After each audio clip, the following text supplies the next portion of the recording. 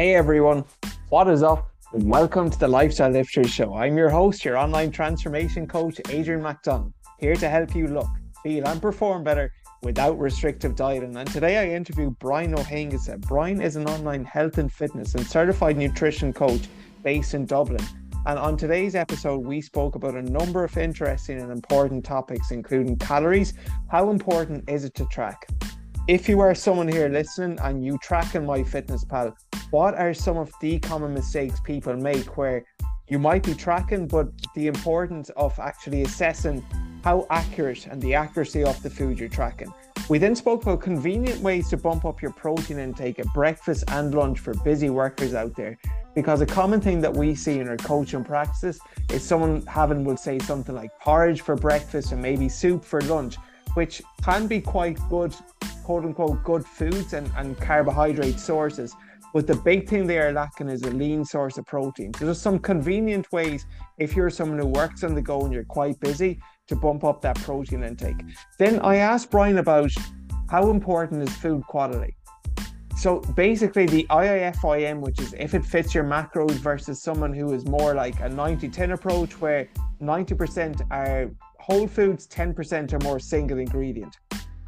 What are the pros and cons of both approaches? And Brian just speaks about both methods in a bit more detail. We then speak about something we deal with a lot in our coaching practices, and that is binge eating triggers and ways of handling it. So if you are someone who has had issues or struggles in the past, like myself before with binge eating, first of all, it's important to identify the reason and the trigger for it, along with some solutions and ways you can handle it. And then we wrap it up, given the time of year it is. Christmas is coming, so tips for anyone with anxiety around eating out at restaurants or social occasions. How to maximize your enjoyment and minimize or even completely eliminate your guilt. Just unfortunately, I'm not going to say unfortunately, but just a common challenge some people have is allowing themselves to enjoy the occasion without having guilt or shame that they're on this weight loss journey and they can't eat in certain foods or in certain restaurants. So we wrap things up there. So a ton of value in the show. And again, as always, if you do get value from it, please pay the small fee. The fee is not monetary. Fee is just where you share the show, share with a friend. I don't and I won't be running ads towards my podcast. And podcasts are very, very difficult to grow. To grow of all the platforms out there, they're probably the most difficult one to grow on its own. But for our listeners here, listeners like you, I would really appreciate if you just took a screenshot, tagged me at Mac Lifestyle Fitness, and tag Brian at Brian hÁonghusa on IG, and we will reshare it on our stories. Finally, today is the 7th of December. This will be aired this day week on the 14th of December. I'm aware we are coming into the Christmas holidays, and then around the corner, of course, is the new year. I have a limited number of spaces available for consultation calls for January coaching. If you are someone who wants to avail of them before they fill up, you can just send me a message on Instagram and just message me January coaching if you want a bit more info about how I might be able to actually help you. That is all for now though. Let's get into today's episode. So episode number 43, I hope you enjoy, with Brian hÁonghusa.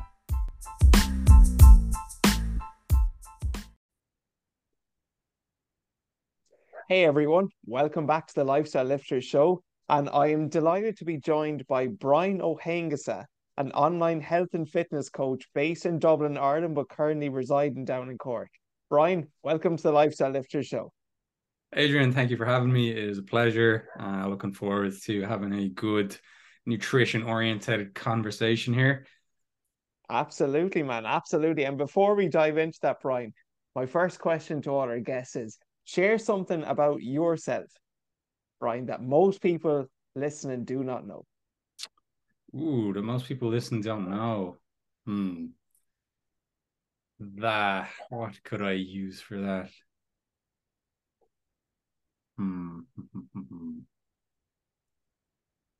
Yeah, I'm struggling now that I'm on the spot. Not to put you on the spot at all, Brian. I'm trying to think of what would genuinely not a lot of people know.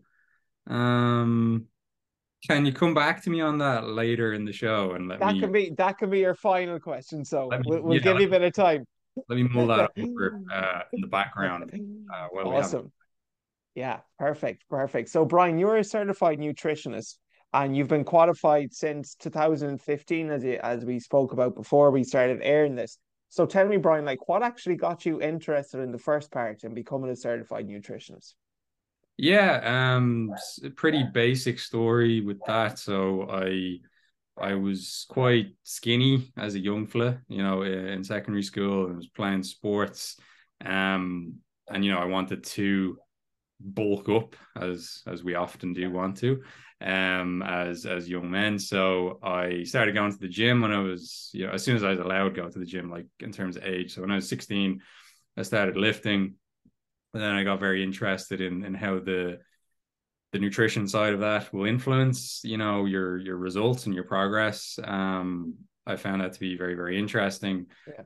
So when the time came to decide on, if I want to, go to university, the nutrition in UCD was kind of my top choice, because I was like, okay, that sounds like be really good. And just, yeah, that's how the interest was formed. And then I just carried on with it like since then.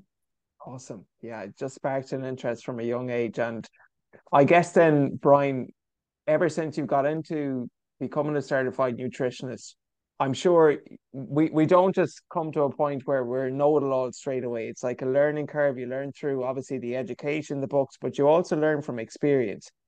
What were, would say, like some of the, just reflecting back now, what are some of the mistakes that you might have made and lessons you learned in the past just from your own mistakes regarding nutrition? Yeah, like where to begin.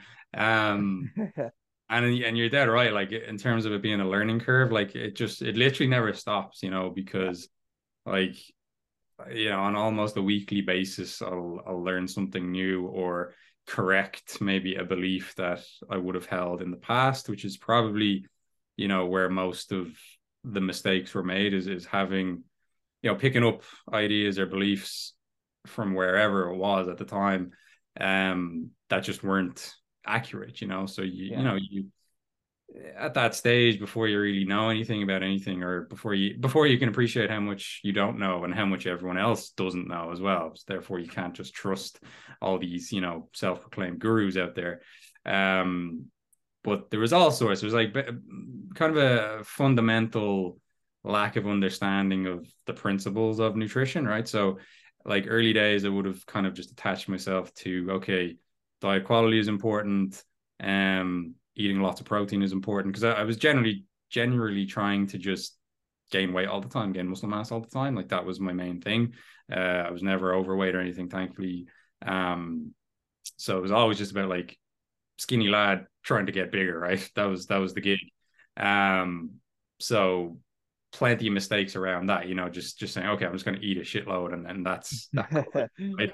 And not really appreciating the role that even calories play, or the role that, well, I would have appreciated like the protein aspect, but yeah, I mean, I can remember, you know, thinking certain foods are good for muscle gain versus other foods, right? And all the bodybuilders were eating oats and things like that, and eating like tuna and stuff, and it's like, you know, they have their value because of the nutritional components of them, not because they're bodybuilding foods. sure, yeah. Um, and yeah, just no appreciation of like calories. I got into the paleo diet for a while. Um, when How I was was your experience with paleo, man? I did like give it a go myself too. I'm just curious your thoughts. Yeah, most people seem to have given it a shot. Like all of us, it was pretty much nearly gave it a go at some point. But I mean, I still have a bit of a soft spot for it. Like it's definitely not a bad diet Yeah, as far as they go. It's just it's not that the diet, there's anything wrong with the diet necessarily. Depending on how it's put together, like some of maybe the kind of low carb emphasis is maybe a bit wishy-washy and unnecessary, but it's more like the explanation of why you do certain things within the diet. It's like, oh, you can't eat gluten or like legumes because they'll damage your intestinal lining. Or it's like, okay, well, that's an issue. Like that's not good nutrition information, right? You don't want to be yeah, telling people that. But yeah, I did the paleo diet for like a couple of years. I had no problem with it. Like, I was very, very invested. I was like, okay, eat these foods, enjoy the diet. But like, it did mean that, I didn't eat like bread and stuff for a long time. And if I was going out for pizza or something, I'd be getting gluten-free pizza and all this kind of unnecessary stuff. Like definitely my saturated fat intake was definitely too high during that period. With all the butter that I was consuming and putting in coffee at the time. So drinking those bulletproof coffees. Bulletproof. So, yes, man. Yeah. So like a lot of stupid shit, like in retrospect, but that's how you learn. And as long as you don't stay stuck in those beliefs, it's going to be okay. But like I mean have a lot of empathy for anyone who doesn't have like a keen interest in nutrition or any education in nutrition, because if people like ourselves can get caught up with misinformation, then it's like, what chance do lay people have? All right, so I have a huge amount of empathy for people trying to make sense of this stuff. And I wouldn't begrudge people for thinking a certain way, but it's when obviously the kind of charlatans on social media start cramming misinformation down everyone's throats that it becomes an issue. Yes, that absolute kind of thinking. That this is like it's this way and this way only. And I fell into that trap before as well, Brian. I remember when I was in college, I'd come home on a Friday evening. He went to college in Limerick, and my mum, fair play to her, she would have a lovely Irish dinner there on the table, a steak, mushrooms, everything fried up, nice veggies there too, and of course the staple of most Irish dinners, white potatoes. Now, my belief at the time was that white potatoes are quote unquote bad for you. They'd make you fat. So therefore, I would have tossed them aside and I would not have eaten them. And like I would have been afraid to do that for probably a couple of years. And white rice was another food as well. So as you said, it's like just belief shifting too and questioning those beliefs you have around food and seeing how actually true or false they are. Yeah. Yeah, I know it's such a shame, like especially with the potatoes, because like they're such a good food choice. Unreal. Yeah. For many reasons, from like the nutrition profile in them versus other carbohydrates and the satiety that they bring as well. Like they're so good. So anyone who like has body composition goals and trying to lose weight or fat is like, you should be eating more potatoes as your carb of choice. Absolutely. Yeah. As you said, the satiety there, just how they keep you fuller for longer is fantastic. And Brian, we'll segue now slightly into, so someone here listening now, they want to improve the overall quality of their diet. And with the goal being of just to improve their body composition. I mean, where do we even start, Brian? Yeah, I mean, if you're trying to improve your body composition, well, with anything, you have to first assess where you're currently at, right? So if you look at what a typical poor diet might look like for someone who is struggling with their body composition, or their body composition is going the wrong way, what does that look like? That usually looks like, low intakes of plant foods, definitely, low intakes of protein across the day, high intakes of, hyper palatable, very calorie dense foods. So looking at that, then that will give you an idea of where to start if someone is trying to make improvements to their diet. So you start trying to incorporate more fruits and vegetables and pulses and things like that, because the vast majority of people are not eating enough of those. So that's a worthwhile endeavor to try and get yourself to a place where you can eat multiple servings of those on a daily basis, ensuring that you have a high protein intake overall, and that goes for each main meal of the day, plus or minus whatever snacks you might have, making sure you're eating enough, because most people don't eat enough protein, breakfast and lunch. They may get enough at dinner, but it's not guaranteed depending on what they eat. So those are things to start with. And then, I mentioned kind of excessive intake of hyperpalatable food and really calorie dense stuff. That's, we say calorie dense, it just means the weight of the food contains a lot of calories compared to another food, right? So that makes those foods easy to overeat because they don't take up a lot of space in the stomach. But by virtue of eating more protein and more plants, you tend to squeeze out some of the excesses that you might be having for other food groups, right? So in my approach to nutrition and coaching people, it's often a case of, okay, what can we add in to make this person's diet better, rather than what do we take away? Because as I said there, adding in more protein, adding in more fruits and vegetables will almost spontaneously just remove the other stuff. Yeah, or at least, bring it down to a more reasonable quantity. And then, then you can start to refine that a little bit more. It's like, okay, well, how much of those types of foods is acceptable on a day-to-day basis? You obviously have to, monitor your progress and things like that. It's important, I think, to have awareness of your eating behaviors and, when do you eat? Why do you eat at those times? Often it's just a daily structure that's handed to you, based on your job or your studies or whatever it is. So thinking to yourself, okay, how hungry am I now for this meal? And as you're going through the meal, saying, okay, how hungry am I, or how full am I feeling as I'm eating this? And then give some credence to, okay, if I have fat loss goals or body composition goals, maybe I stop at around like 70%, 80% full. Rather than just eating all of the portion that's in front of me, because that's on the plate. Yeah. This is what I always say to people. Is like, what are the odds that the full plate of food is always the right amount? Because that's how people often treat it. Because like, okay, I clean my plate and that's my meal done, right? So you're telling me that's the perfect amount for you every single time, like every meal you've had for the last 5 years or whatever it is, Yeah. And people who tend to have an easier time managing their weight would have an easier time, leaving food when they're full, considering like, oh, I'm actually hungry for this. Do I actually want this? I mean, able to say no, or I've had enough. Like that's definitely an important attitude to build, I think, for long-term success in this stuff. Yeah. And just because you're kind of talking about there, obviously portion sizes and control and having some metrics there too, how important do you feel is it, Brian, for somebody to actually go through a period of time where they're using like MyFitnessPal or one of these apps and actually tracking their calories? I think it's highly informative and educational. It's probably not something that most people are going to do for the rest of their lives. Some people are perfectly happy to do it and track just all the time, and that's grand. But in terms of phases of coaching, we often do build in a phase of like, okay, let's work on moving away from tracking if you have been tracking.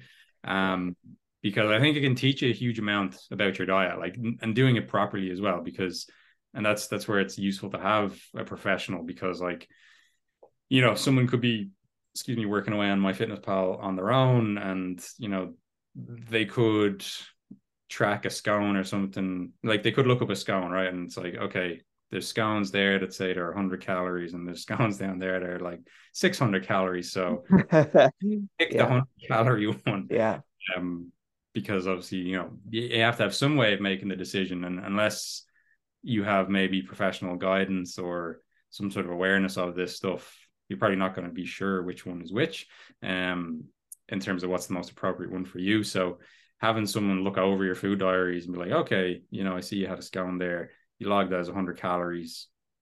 The harsh reality is probably not 100 calories, like if you had a whole scone, and that goes for a lot of different foods. So it'll teach you a lot about the foods, and then having some sort of input there, I think, is valuable, because I look at food diaries on a daily basis for people, and it's like, okay, I can see where they're maybe making mistakes in their reporting. You can have a chat about that. The person learns from that mistake. So it's really, really valuable. But I think you have to take an active approach to tracking, because you do see it a lot where people are very passive about it, and they're just like, oh, okay, I'll scan that, and okay, that's the numbers there, but they never really like look at it to see, oh, like, okay, so my normal bowl of oats in the morning is 200 calories from the oats, and then 100 calories from the whey protein, etc., etc. So you want to actually engage with the process and say, what can this teach me? Because that's going to be really important for actually moving away then from tracking, because then you learn to kind of eyeball foods, and you sort of have a reference point for this sort of stuff. But a lot of people don't do that with tracking. They just plug in the numbers and actually don't pay attention to what's going on. So that's why it's good to, after you've been doing it for a little while, start to try and test yourself and be like, okay, I'm going to try weigh out 40 grams of oats here, and let's see how close I get. Cover up the number on the scales and see then when you've put your oats out. It's like, oh, okay, it was 35 grams. That's pretty good. And there's going to be standard measures and stuff. I use a protein scoop for my oats, so I know 100%, man. Yeah, 35 grand. yeah. So it's like, all right, I'm gonna have 2 scoops in every bowl of oats, and then if I want to Yeah, modify that, I can. But that's it's really useful to track and to get an appreciation of the macro content and calorie content of foods. But then you have to be kind of you have to have your eyes open, so to speak, while you're doing it, because you probably noticed this yourself, but there's loads of error, well, in my fitness pal in general, but especially for things like fiber quantities of food. So people are the database is user managed, right? So people can be lazy, right? They put in the calories and then the fats, carbs, and protein, but maybe not the fiber. So you'll see a lot of foods have like 0 grams of fiber listed when they're actually a high fiber food, or you'll just see some mad shit the odd time where it's like, okay, yeah, this food was listed as being 50 grams of protein in a serving, and it's like potatoes or something. It's like, that's clearly a mistake, but I can tell that people aren't looking at that as they log it, because otherwise they'd probably stop and say, hey, that doesn't look right. So ask yourself as you're going through, does this look right? And then learn what you need to learn about tracking, so then you can eventually move away from it using those skills that you developed. Yeah, it's kind of like the 1 teaspoon of peanut butter, the 1 teaspoon of butter, when in reality, if you were to actually assess and look at how much they took, it's probably at least double what they've written down on the MyFitnessPal. Just curious in your thoughts as well, Brian. I recently heard in a podcast with Jordan Syatt and Mike Vacanti, and they were speaking about just tracking food, as you said. And it's just interesting you spoke about the importance of actually being active in the process of tracking. That you're not just, pressing the tick for the first scone you see on the list there. They mentioned, and they brought up an important point, that those who tracked immediately after they ate versus those who waited until end of day and then tracked it all at once. Well, whose reports do you think were more accurate? Immediately after versus end of day? Definitely immediately after. Like, there's no question. Yeah. They were saying like the calories were like so obsessively skewed in the wrong direction, those who did it end of day, by upwards of as much as 50%. So they could have been reporting like 1,200 when in reality it was 1,200 plus another 6 on top. So there, it just, as you said, taking that active approach to tracking is really important. Yeah, it's something that anyone who's tracking, like as a client, I'd suggest, log it right after you have it or while you're having it. Like, it doesn't take a lot of time to do. I've had people sometimes, complain, like, oh, the effort of having to log it like at every meal. It's like, it's not that much effort, really. Yeah. What are you doing? You're probably on your phone when you're eating anyway. So it's literally an extra 5 minutes of your day, and it can make, as you said, a huge difference. So Brian, if we assess the calories, then obviously, like as you mentioned, the macros and the makeup of those calories is important. For a lot of people listening, you look at their protein intake and it's deficient at breakfast. It's like, even if you have oats, fantastic source of carbohydrate, but as you know yourself, it's not like a source of protein. For lunch, it could be something like soup, which again, depending on the type, can be quite beneficial if there's veggies there. But again, there's no protein. And then, you might have like they get to a point where at dinner they've had no lean source of protein. And then that could be, the chicken breast or the mince or whatever form of meat you're having there. And their total for the day could be as little as 50, 60 grams. How does somebody in that position, what are some ways that they can actually bump up the amount of protein they get on a daily basis? Yeah, it's a great question. It's probably where I'd have to start with the vast majority of people that I'm working with. So another part of my nutrition philosophy, like including it being an additive kind of approach rather than a subtractive, is that I want to tweak what the person's currently doing rather than trying to like throw out their existing dietary pattern in place of something new. That can be quite hard to implement, even harder to sustain for somebody. It's also not necessary. So if we take that example that you gave me, it's like, okay, that's Adrian's diet now, right? How do we actually improve that, like in the context of more protein, right? So take the breakfast first of all. I think, the kind of the dairy-based high protein snacks and drinks and puddings and mousses and all that kind of stuff that we have in the food supply at the moment.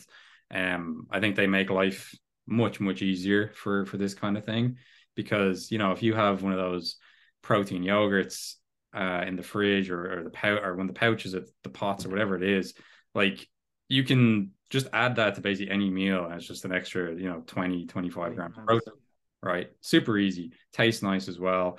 Low in calories, low in fat, just, high in protein and a bit of carbohydrates from the dairy. So for porridge-based breakfast, I would say, okay, just add in however many of those kind of thing, like protein yogurts or skyr yogurt or fat-free Greek yogurt. Add enough of that in based on your needs, that it gives you, enough protein at that meal. If you're trying to hit, say, 150 grams of protein per day, and you have 3 meals, then it's like, okay, I know I have to get 50 grams per meal approximately, right? It doesn't have to be perfectly even split, but it's a good idea to have it reasonably distributed across the day. So you can have that. You can use a protein shake. You can, drink that on the side, or any of those kind of protein drinks that you can get, or you can stir some whey protein into the oats, or just add a couple of eggs, on the side with the porridge. Lots of ways to do that. And you can see how that there's very little that the person actually has to change there, except to add that stuff in, right? Then for something like soup, again, it's pretty, like, again, you could have soup and it's like, all right, I'm gonna have like a protein yogurt for, like, quote unquote dessert after lunch, right? That will do part of the job. But for things like soup, I like for people to first of all bulk them out with things like chickpeas, lentils, beans, right? So if you're making soup, you can get a can of those and then just throw them into it, and then when you heat up the soup, they'll get heated up as well. That adds a lot of fiber, that adds a lot of micronutrients, some carbohydrates, some protein. Not a great way to get protein in, but it's especially if you're on a plant-based diet, they will make up a decent serving of your protein per day. But then you can get things like, pre-cooked chicken, pre-cooked ham, beef. Absolutely, man. Just throw those in. You can get pre-cooked, prawns that are ready to eat. Just throw those in. Like, they are, like, I'm talking about very convenient ways here intentionally, right, to make this, easier for people to implement. I was talking to a lady yesterday on a consult client of mine who was making soup, right? So same example. And I think corn is very, very useful in this context as well. So, the meat-free protein. The meat-free, yeah, it's a mycoprotein, so it's made from the mushroom family basically. But what I like about that is it cooks very quickly from frozen, and there's no, like, hygiene issues like you would have with raw meat or fish or poultry, right? So you can cook that really, really quickly. For example, the corn mince or the corn pieces, it looks like chicken pieces, but it's not, obviously.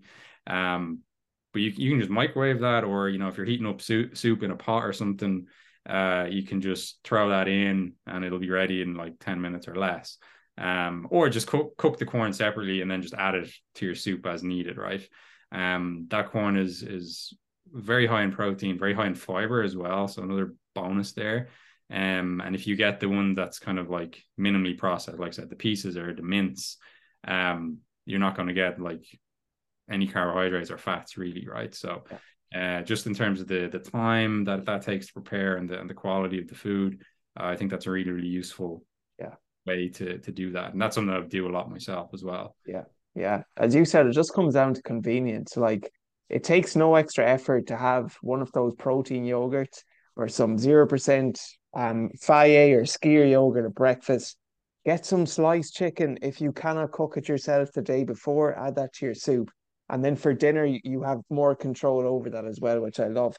Ryan, I'm just curious on your thoughts. So I feel, to be fair, in the industry, there is a big movement away from like the IIFIM, if it fits your macros, where for years you were blasted with these YouTubers who are absolutely shredded to the bone, and they're just they make it look like they're just having cereal for breakfast. They're having these toasties, these bagel, these cinnamon buns, and this is how I look like this. When in reality, we know the importance of obviously their calories, their protein. They probably have it all done out to an absolute T, and they're just showing the highlights.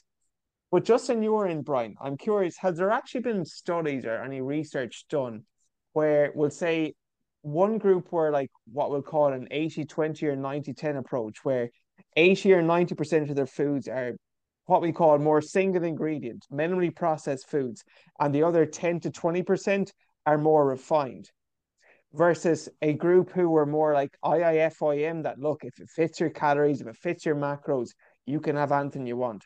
Do you know, is there any such study done where we'll say over an 8, 12, 16-week period, you were to measure two groups with, we'll say, the same calorie target, but obviously the makeup of those calories are different, and how they would have looked before and after in terms of body composition? Yeah, it's a good question. I don't know if well, to my knowledge, there's no direct studies It's a comparing. hard one to study. Yeah, it would be. But you do get a lot of information from like that you can glean from studies done on, say body composition or fat loss, where there's different, macronutrient splits, but calories are the same, right? So the isocaloric studies, that's quite well established in, say, like, low carb versus high carb approaches to nutrition, right? Where a lot of people would say that, oh, low carb is superior for fat loss. I mean, it's not really, because when you take those two groups, same calories, match protein as well, which is important, because like that's often a confounding factor in research looking at body composition, is that, okay, if someone goes on a low carb diet, they probably also start eating more protein. So you have to make sure those are equated. I mean, but you can look at like research that, like, more refined diets versus minimally refined diets, right? So you can look at even things like, the calorie extraction from more refined foods is higher than from whole foods, right? So the more processed or hyper processed or refined a food is, you may extract more energy from that. So that means that, like, even if you're eating the same amount of calories, in theory you're extracting more if your diet is more processed, if that makes sense. Absolutely. Give an example, like eating whole almonds versus almond butter. You extract more calories from the almond butter than you do from the whole almonds, right? It's not a lot, like, obviously, but if you were to, like, extend that over an entire lifestyle and dietary approach, and you make that the case for all foods, like, it's not a great example in the case that, like, they're both kind of minimally processed anyway, so like a better comparison would be like, almonds versus, Nutella or something, maybe, because it's more, Sure. sugar Yeah. and, Yeah.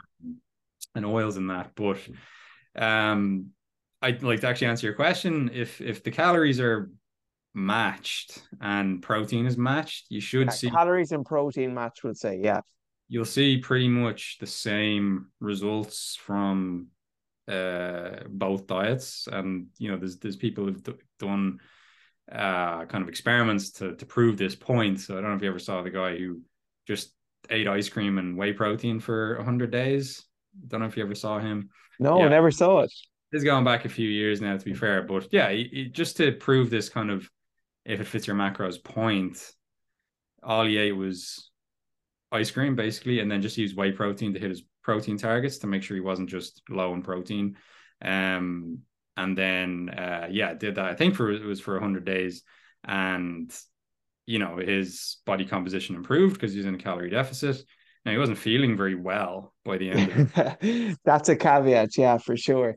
Yeah, just the other part of the conversation, right? It's like, Yeah, are you yeah, going to be healthy doing that? And no, you're not. Now, did he get healthier as a result of losing the body fat that he had to lose? He did, right? So yeah. certain blood work improved, but he started to feel pretty shit by the end of that.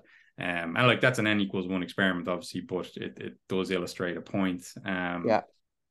that yes, where body composition is concerned, if you get your calories in order and you get your protein in order, then yes, like on paper, if it fits your macros works. But the argument then is like, yes, but how do you actually set up? It's not just about having a calorie deficit. It's about how do you set up your diet and lifestyle so that you can adhere to a calorie deficit for as long as you need to get the results from it, Yeah. right? If your diet is really low satiety, really low in nutrients, you're going to feel pretty shit, and you're going How to, are you feeling exactly? How is your energy levels? yeah. So it's not Yeah. going to, like, you can't, I don't think it's fair to compare the two in that Sure. context. Now, the if it fits your macros movement, like not in the way that you described it, and that's how it often is, like where people are just like, oh yeah, just they just show you the 20%. The 20%, exactly, man. I don't think anyone does that well eating just kind of a fairly poor diet and just making sure they eat enough protein, and that's definitely not good for long-term health.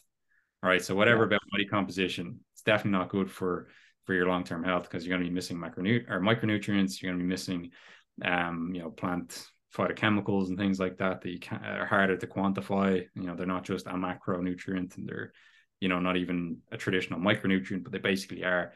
So I think it was helpful in terms of liberating people from like this discussion of like, oh, is it okay for me to eat peanut butter? Is it okay for me to eat cheese? Is it okay for me to eat, beef? And it's like, you can stop asking these kind of questions about individual foods, because it's your overall dietary pattern that matters, and then how that relates to your overall calorie and macronutrient intake, and then Yes. also micronutrient intake. I love that approach, man. Yeah, so I think that whole if it's your macros, it help free people from like the idea of there being good or bad foods, which is definitely valuable.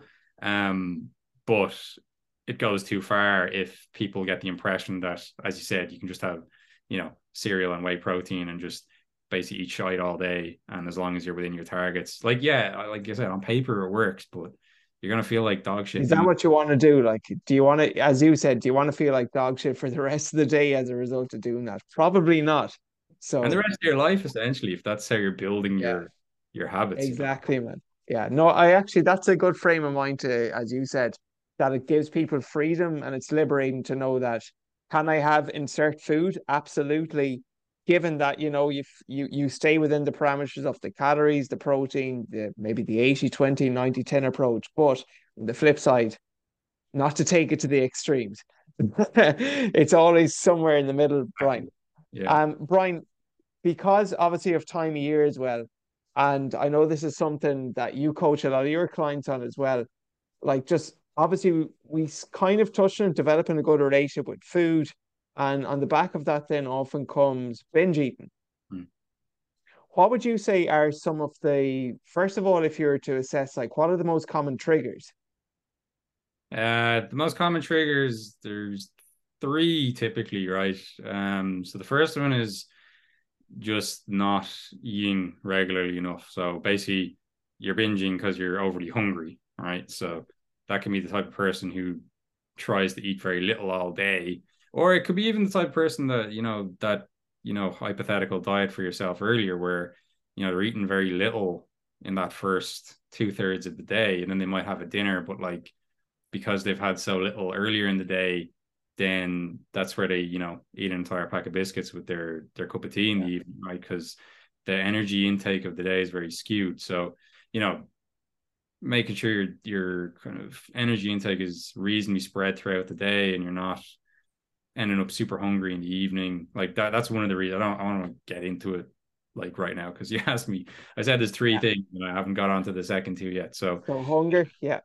hunger, overly restrictive diets basically, and what that looks like is having diet rules there. You can't eat XYZ foods for whatever reason. We've talked a bit around that earlier on already, but you can't eat certain foods, and if you do, you have then fucked up, and that will trigger the binge, because the mentality here is, okay, I'm never supposed to eat that food, right? For whatever reasons that I've come up with or I've been led to believe, right? I'm never supposed to eat that food. I have eaten it now, so I better make the most of it Therefore, I better keep going. Yeah. because as soon as this sort of binge is resolved, I'm going back to never eating that food again. Yeah. Like if I said to you, Adrian, right, this is like you're eating a cheeseburger right now, but this is the last time you're ever going to eat a cheeseburger, you know? And it's like as soon as you leave this restaurant and stop ordering cheeseburgers, Yeah. more cheeseburgers, right? You're probably Yeah. going to sit there and be like, well, fuck, I'm gonna Can I get 5 more, please? yeah. Yeah. So that's the second reason, kind of diet rules and restrictions. And then the third will be this is a broad category, but emotionally Yeah. driven binge eating, right? And that can result from a lot of things, right? It can be like, stress triggers or relationship triggers, trauma triggers. It's basically just where food becomes a coping mechanism.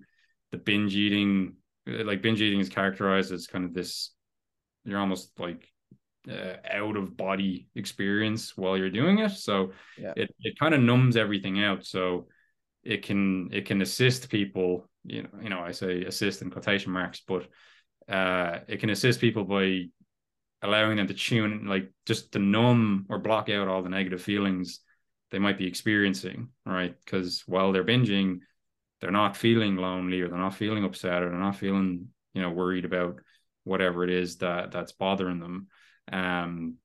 So it has that effect, and then it can also have the effect of, like, obviously if you're eating hyperpalatable food, there is a sort of Short-term gratification.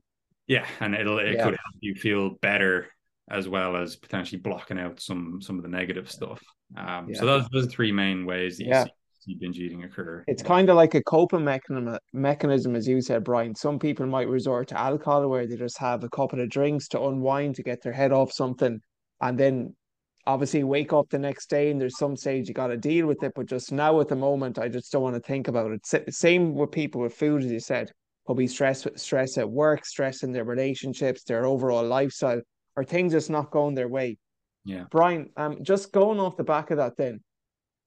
So, seeing as we spoke about binge eating, I actually, one of our clients here, she would have celebrated Thanksgiving, and she was on a weight loss journey, and this was like a big aha moment for her, that she was able to like enjoy the Thanksgiving meal, the dinner, quote unquote, guilt free, Mhm. and just save some calories maybe during the week so she could have a bit more that Thursday. But I know just a lot of people listening, Brian, if they're on a health and fitness journey, there's either a belief that if they, that they've anxiety, I guess, just eating out at restaurants or socializing with their friends, and they're just worried that they're going to lose all their progress with, say, one meal or one night out. Mm. But just in general, Brian, for anyone here listening, coming up to the Christmas period also, like, what are some just general piece of advice you'd give to someone who does have that element of social anxiety, whether it is with alcohol or food or both, on a night out or a meal out with family and friends? Yeah. So if we're looking at this, like usually it'll come back to, it's like, why is there an issue with this? Well, it's like, okay, I'm gonna potentially consume more calories than I have allotted, right, in this day or week or whatever it may be, and that is going to be counterproductive to my fat loss goals, right? So there's a multitude of ways we can look at this. But if someone's going out for a meal, so one of the ways you can manage this is try and, do some calorie, budgeting or banking, right? So if you know that you have a certain average calorie target to hit on a week to week basis, then you know that if you, delegate, 100 or 200 calories for a few days of that week to the day that you have, say, Thanksgiving, then that gives you a bigger budget, so to speak, for that day. Now, there's, this can be a double-edged sword, because if you push it too far, then you can end up just too hungry Yeah. day to day, right? So there are limitations to sort of all this stuff, but you can push it too far and then you may end up overeating anyway, which is obviously counterproductive. And like if you push that too far, let's say someone's calorie target is 2,000 calories and they eat 4,000 calories on one day, you can't just try and compensate by having zero the next day to make that out, right? Because that's disordered, and that's not a good path to go down. But you can do that to an extent, okay? Then what I also encourage people to do is like at food situations, I would basically, a lot of this comes back to just being more mindful with what you're doing with your eating. So the more mindful you are, the more belly full you're going to be as well. Chances are going through the meal. So kind of touched on this earlier, but pay attention to how you're feeling as you're going through that meal. Eat the meal slowly, because if you eat it too fast, you don't have time to acknowledge how full you are. And, you can already be stuck into dessert or whatever before the dinner has even settled, so to speak.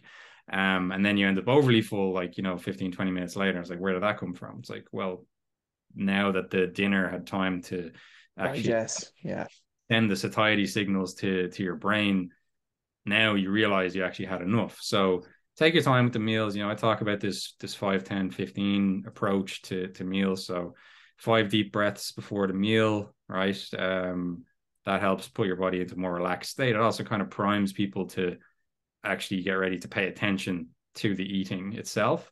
So 5 deep breaths, 10 seconds between like mouthfuls. So, put your fork down, put your knife down, put the food down. If it's like a sandwich or something, chew it properly. That will force you to slow down, obviously, as well. And just and it'll give you a chance to pay attention to what the food actually tastes like, what the textures of the food are like. If you're eating with company, it'll give you a chance to, actually engage in conversation, etc. And then the 15 is, 15 minutes at least to eat the meal, right? Because, when I get people to start tracking this stuff initially, it's like, yeah, I eat a meal in 6 minutes. And it's like, that's quite a short space of time to put away a full meal, right? And then, if you eat that in 6 minutes, and it's like, okay, well, what's next? Because you're still hungry. you're still hungry, it hasn't digested.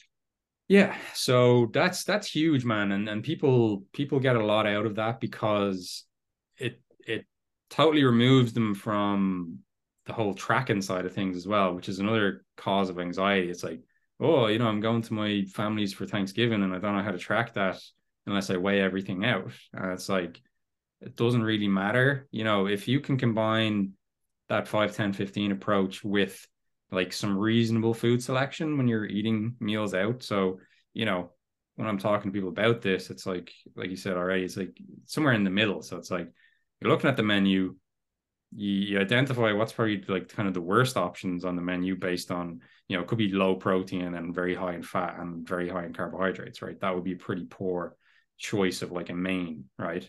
Pizza. Yeah, I mean, A full on. pizza is dense, but you do at least get some protein with it anyway, Yeah. like cheese and the gluten and stuff.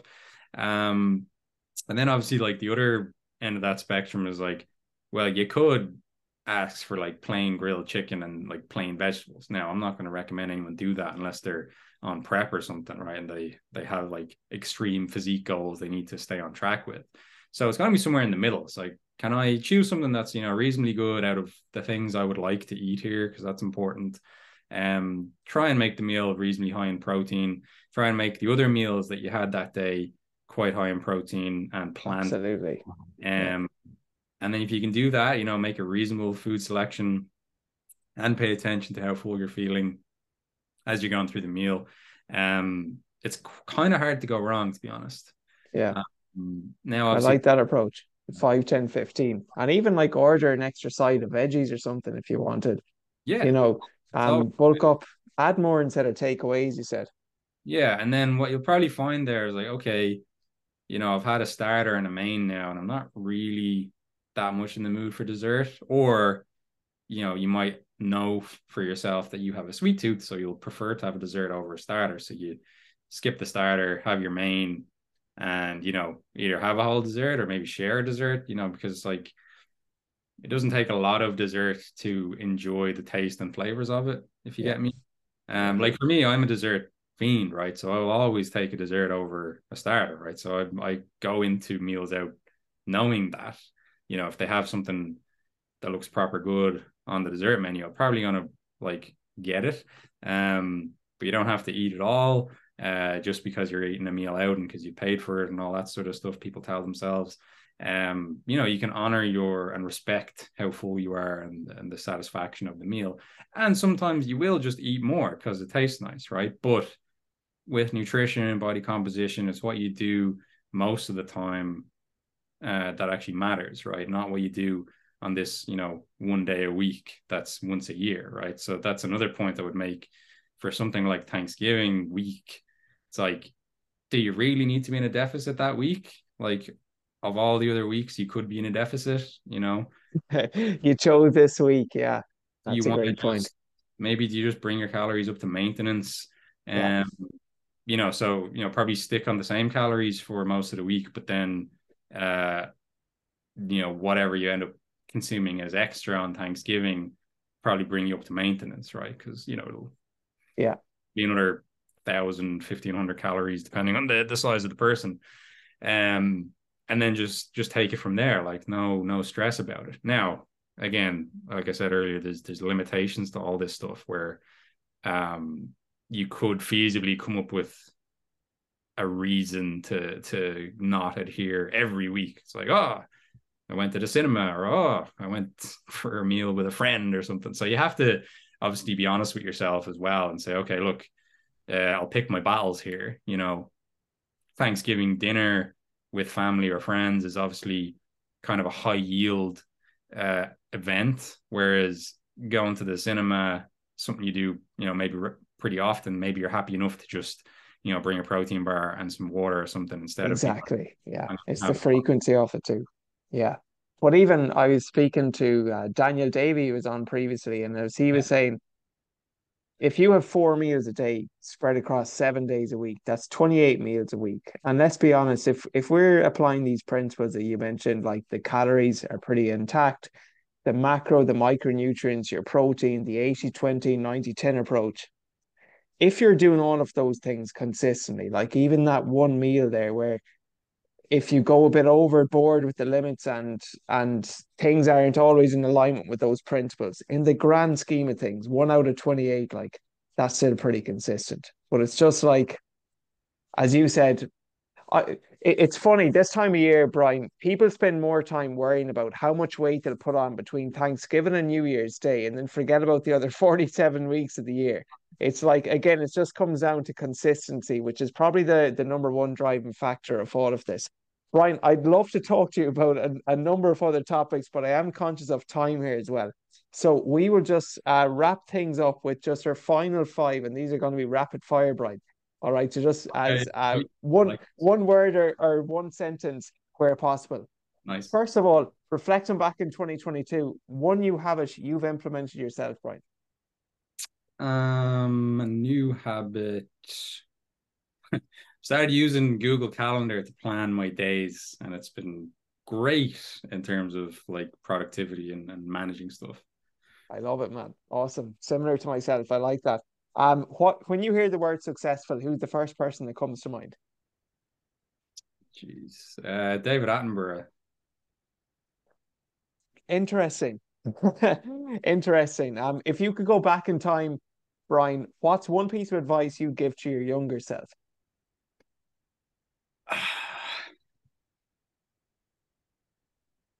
One piece of advice. Read more nonfiction. If it depends how young I'm going here, but yeah. Read more nonfiction. Gotcha. Okay. What do you feel, Brian, is the most underrated gym exercise that most people don't do enough of? Don't do enough of probably split squats. Is that a fair answer? I think it's the most common one. Yeah. Absolutely. Yeah, no one looks forward to those. Finally, Brian, what's something that you're currently excited about yourself? I am very likely going back to education next year. So I'm like 90% settled on this, that I'm going to do a degree of some sort in counseling and psychotherapy to complement my nutrition coaching. Unreal. So I'm very excited about the prospect of that and being better able to serve people and help more people as a result of having those skills. Awesome. That Yeah. sounds awesome, Brian. Unreal. Unreal. Brian, before we wrap it up with our actual final two questions, what share something first of all, Brian, about yourself that most people don't know. Bring us back to the start. Yeah, I would say that this is kind of a weak answer because I couldn't think of anything good. But I'm a big nerd, if that's any good to people. Like I enjoy a lot of geeky stuff. Like I'm trying to think of examples, but yeah, like I like all those comic book movies and uh Buffy the Vampire Slayer is definitely a guilty Oh, pleasure. deadly. Yeah, yeah. I don't even know if it's a guilty pleasure. I think a lot of people actually enjoy that. So Throws yeah, me back to the childhood days. Yeah. yeah. Gotcha. Awesome. Awesome. Finally, Brian, because this is the Lifestyle Lifters show, what is your definition of living a successful lifestyle? Living a successful lifestyle, I think, is having a good grasp on, what your values are and then taking action like on a daily basis that is in support of those. I think that's one of the best ways to live a successful and kind of fulfilled life. I love it. I Yeah. love it. Brian, this has been amazing, man. First of all, I want to thank you so much for coming on, for sharing your knowledge, your expertise. No doubt a ton of value for all of our listeners here. Where can people learn more, Brian, about you and what you offer? Yeah, thanks so much, Adrian. That was a fun chat. So I appreciate you having me on. If people want to find out more about me, Instagram is definitely the best place. It's the only social platform I'm really active on. So that's at Brian hÁonghusa, or you can find me through, the Triage Method page. Because that's the company I work for. So Triage Method or at Brian hÁonghusa, you can find out more about me. And also I'll yeah, you'll link that stuff. I'll post the links exactly. I'll post your IG in the show notes for anyone who obviously if you're not doing it already, definitely shoot Brian a follow there. And as you said, just send him a message on Instagram or take it from there. Yeah, sound man. Brian, this has been awesome. I feel we could definitely talk about much more or talk in much more detail. Just for coming up to time there. So thank you for your time. I appreciate it. And we might do a round two next year. Yeah, sure thing. It's a pleasure. Thank you. Okay, awesome.